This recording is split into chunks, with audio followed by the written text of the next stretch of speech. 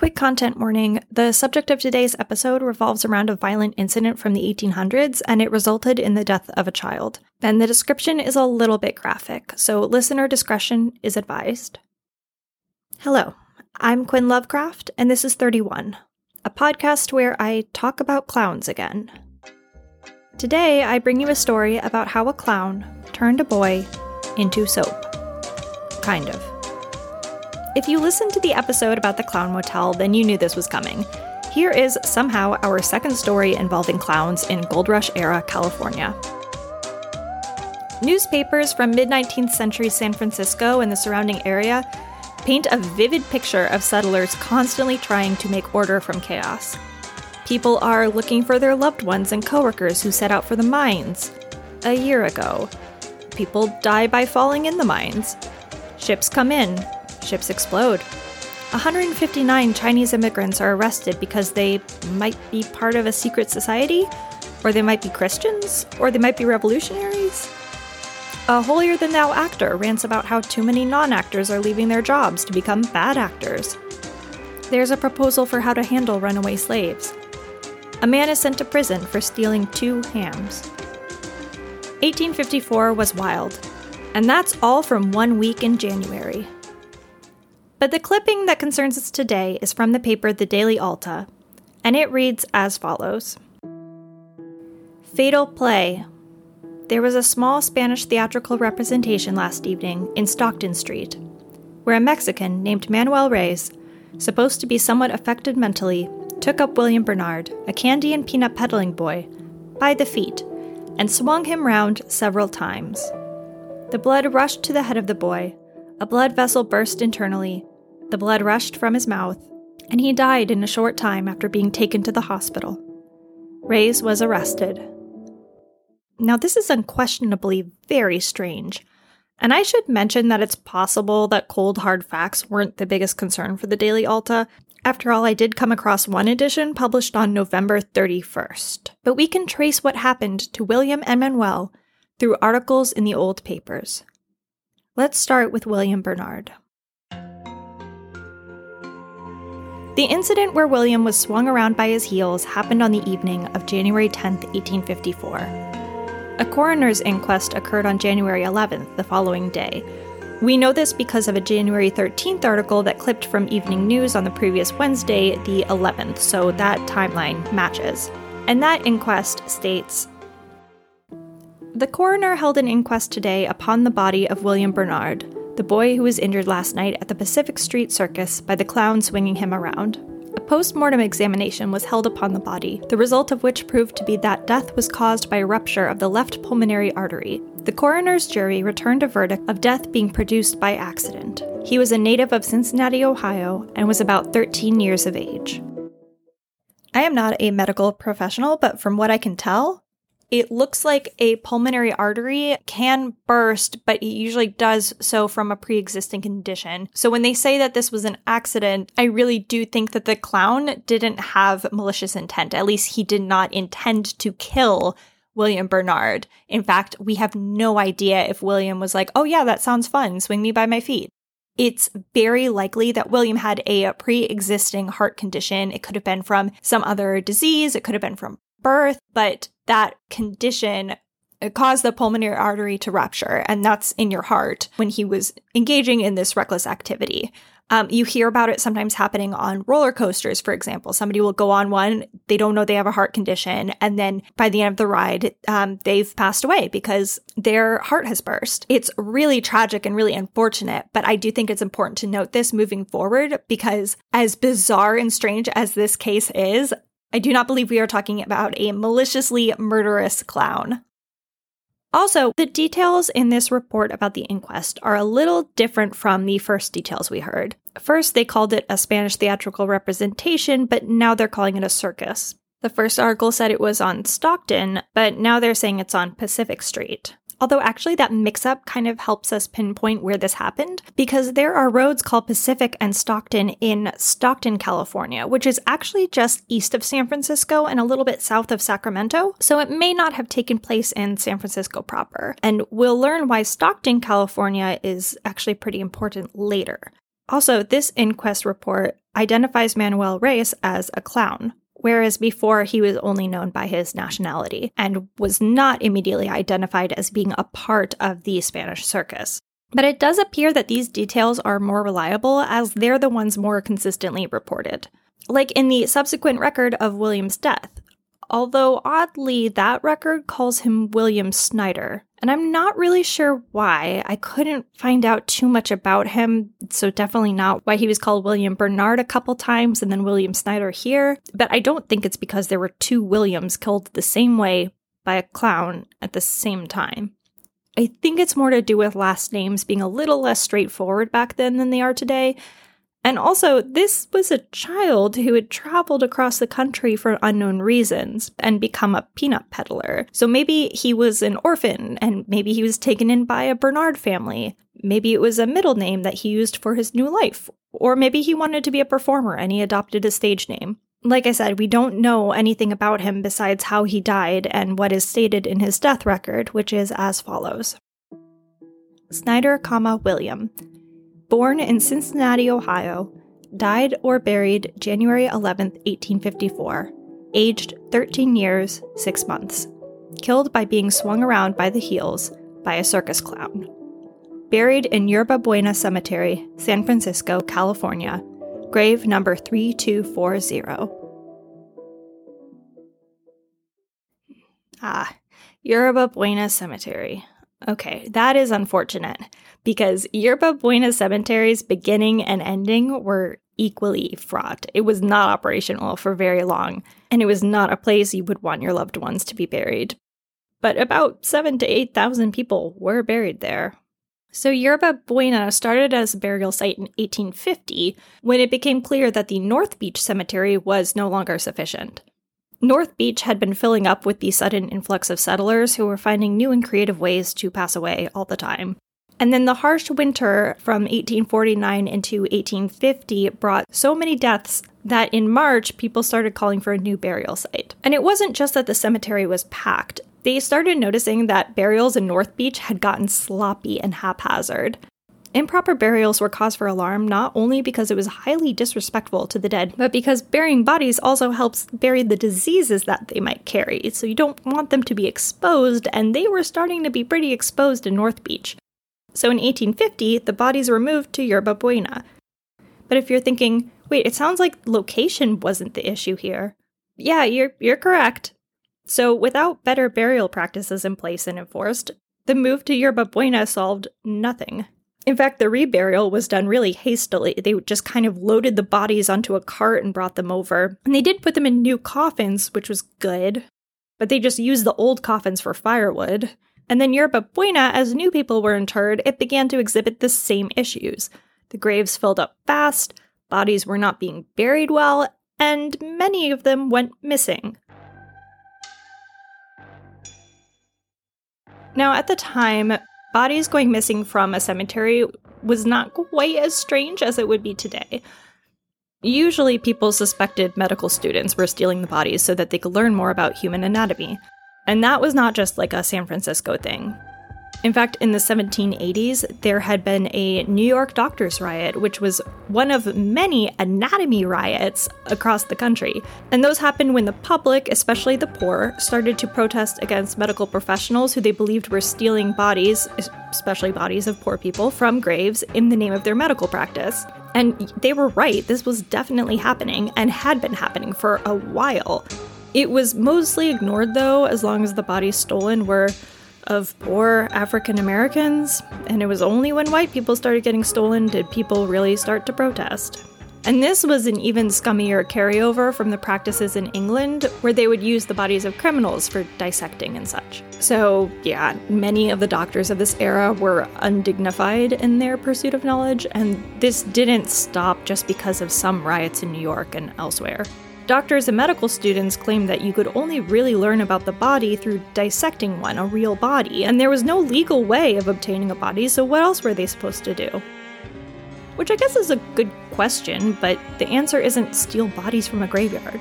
Okay, but here's what's unique about the missing bodies from Yerba Buena. And we know there are bodies missing because when Yerba Buena was shut down and the bodies were moved to Golden Gate Cemetery, people noticed they were about 2,000 bodies short. And not all 2,000 went to medical students. There were eyewitnesses who saw people raiding the graves for another reason, because the bodies had turned into something else. Something useful. If you had to describe San Francisco in 3 words, like San Francisco today, one of them might be foggy, which is as true today as it was back then. The soil in Yerba Buena was really moist. It's been described as spongy. And when a body is exposed to that much moisture in the decaying process, okay, let's do a quick and dirty anatomy/chemistry lesson, and I promise I won't use a corpse to teach it. So we all have adipose, which is commonly known as body fat. Well, what happens when we slough off this mortal coil and our corpses are just left to hang out in the ground?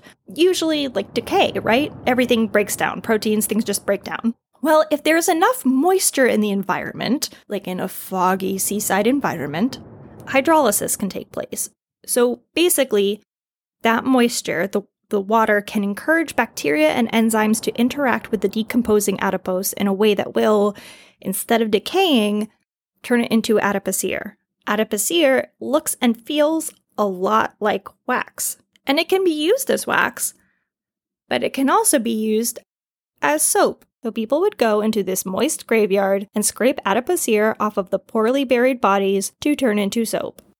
William was not sent back to Cincinnati, and he was hawking snacks when he died, so I would guess that he was deemed indigent and not lovingly buried. Many graves were moved again from Golden Gate, so it's possible that any identifiers got lost along the way and he is just anonymously but still carefully buried. However, it is also very possible that this poor child, killed by a clown, became soap. How could something like that happen to someone? How could something like that happen to William? Who was this clown who cut his life short? And did anyone see it coming? Let's rewind to January 10th, 1854.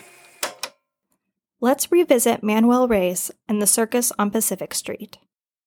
The original clipping states that the circus was Spanish, but Manuel Reyes was Mexican.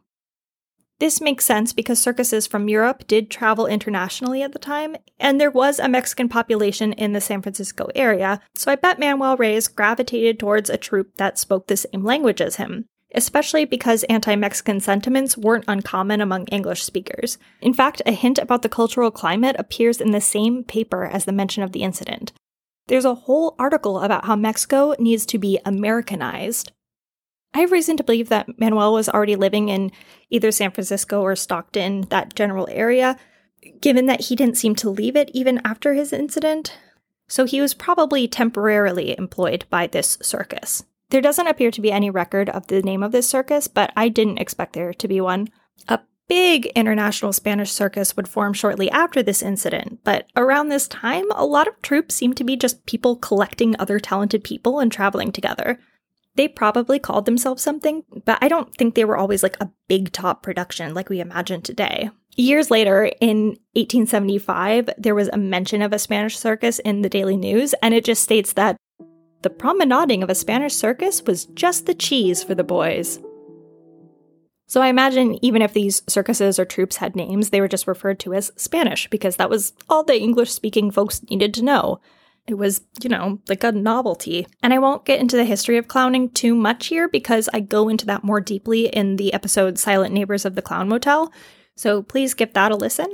But essentially, clowns in this era didn't have to be birthday party child-friendly. They were often more adult entertainment. They were supposed to be a bit wild and weird and risque. So those clippings indicate that Manuel Reyes did have some kind of history of mental illness prior to this. But if he was acting in any way peculiar just prior to his incident with William, it was probably seen as a benefit to the circus. They probably thought, oh, he's just being wacky as part of his act, and they hired him on the spot, having no idea that there was something more going on and he was about to take things too far. The coroner's inquest stated that the incident with William was deemed an accident.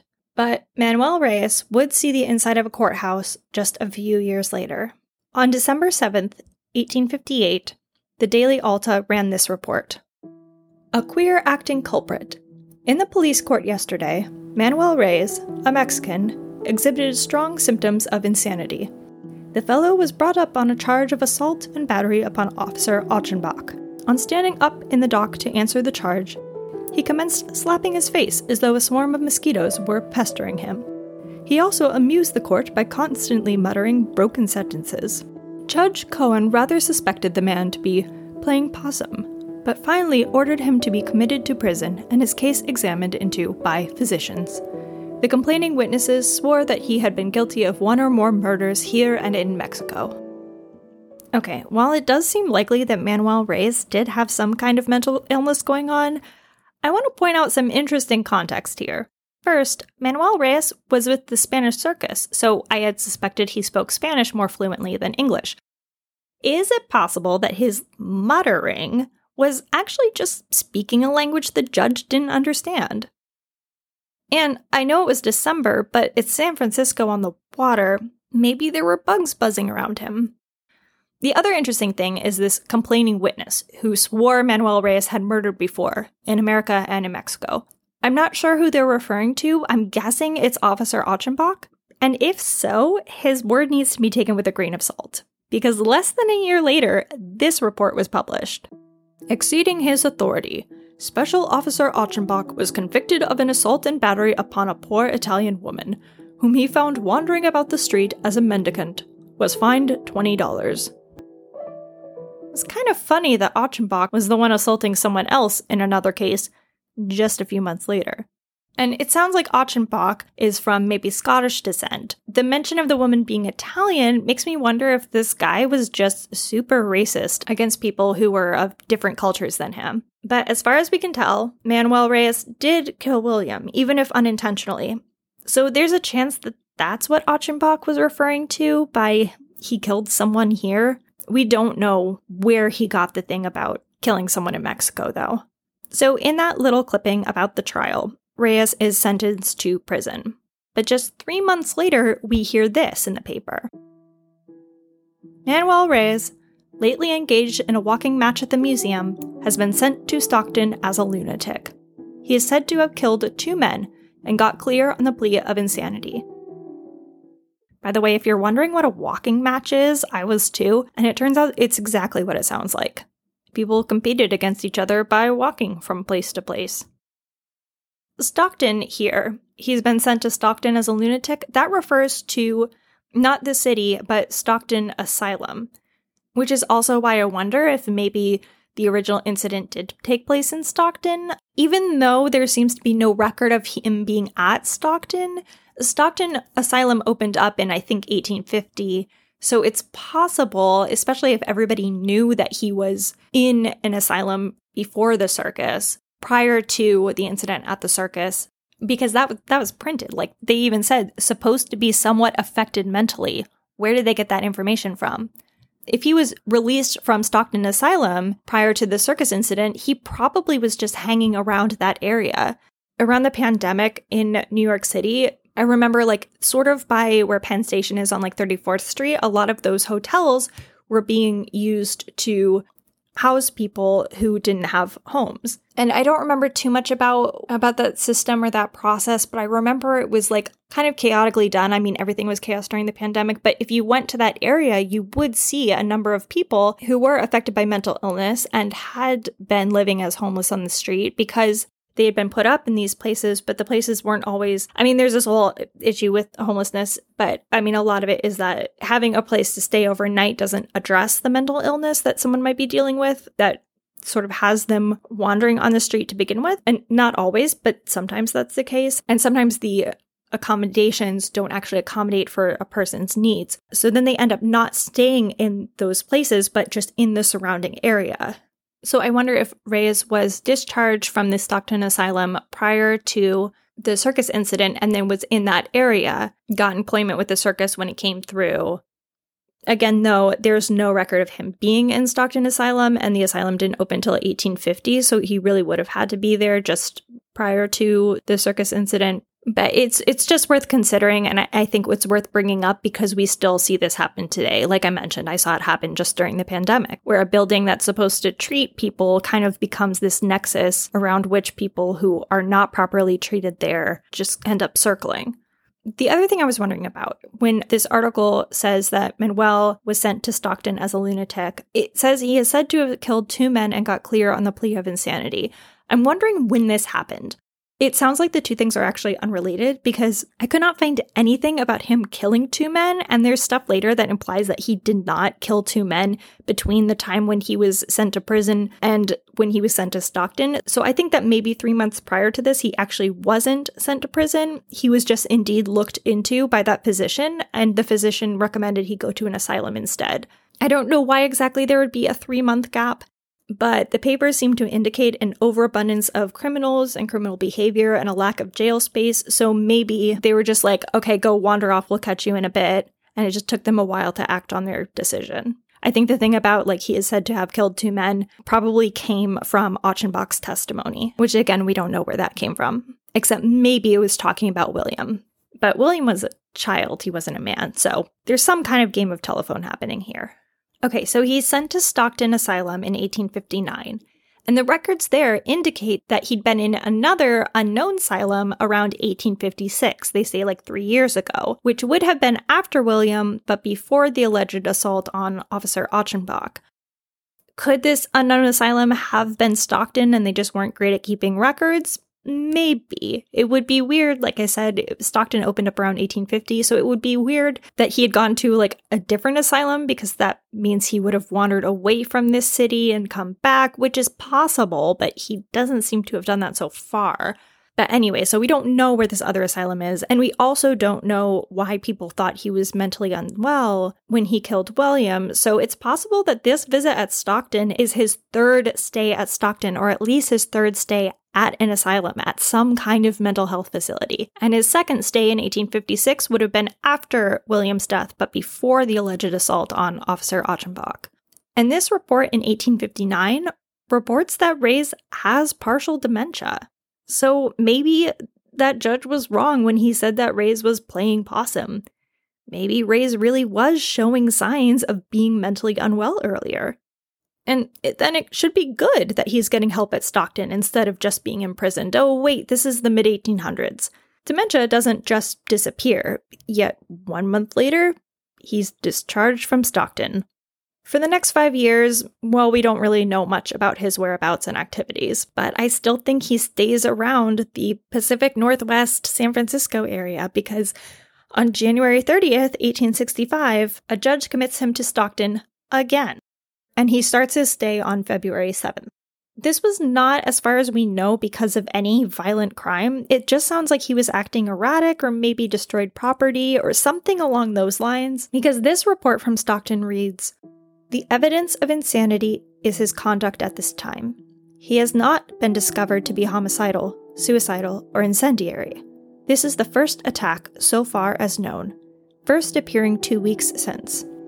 Disease increasing with no rational intervals, has hallucination, is very much concerned mentally about religion, is not disposed to injure others so far as known, is dangerous from a disposition to destroy everything within reach. He is a zealous Catholic, has been intemperate in the use of ardent spirits, has not suffered from disease or injury, no change in physical health since the attack. Cause unknown. Class, dementia. No treatment. Admitted February 7th, 1865. Has no property. Died September 24th, 1865.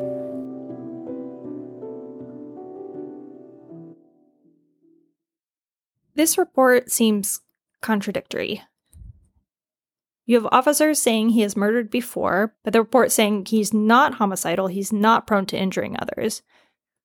You have the report saying he has no disease, but they indicate he has dementia, which is a pretty unspecific term, but it means he was suffering from something.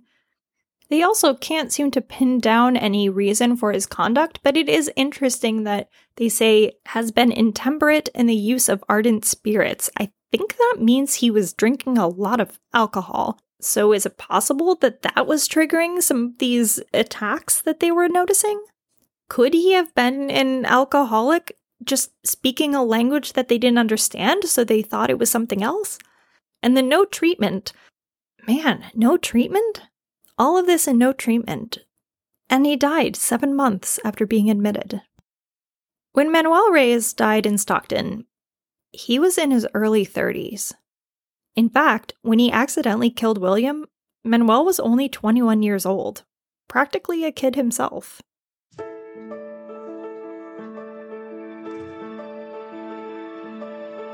I wish we knew more about William's life, not just his death.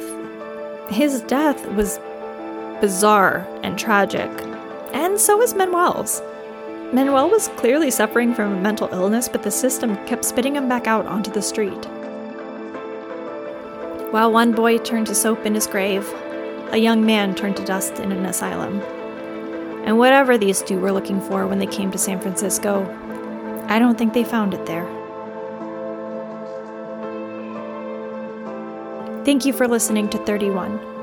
Special thanks to my main sources this week, newspapers.com, findagrave.com, and University of California Riverside Center for Biographical Studies and Research. I'll put some of these newspaper clippings up on Instagram, at 31pod31, and I'll bring you another creepy tale from our world tomorrow. Keep curious.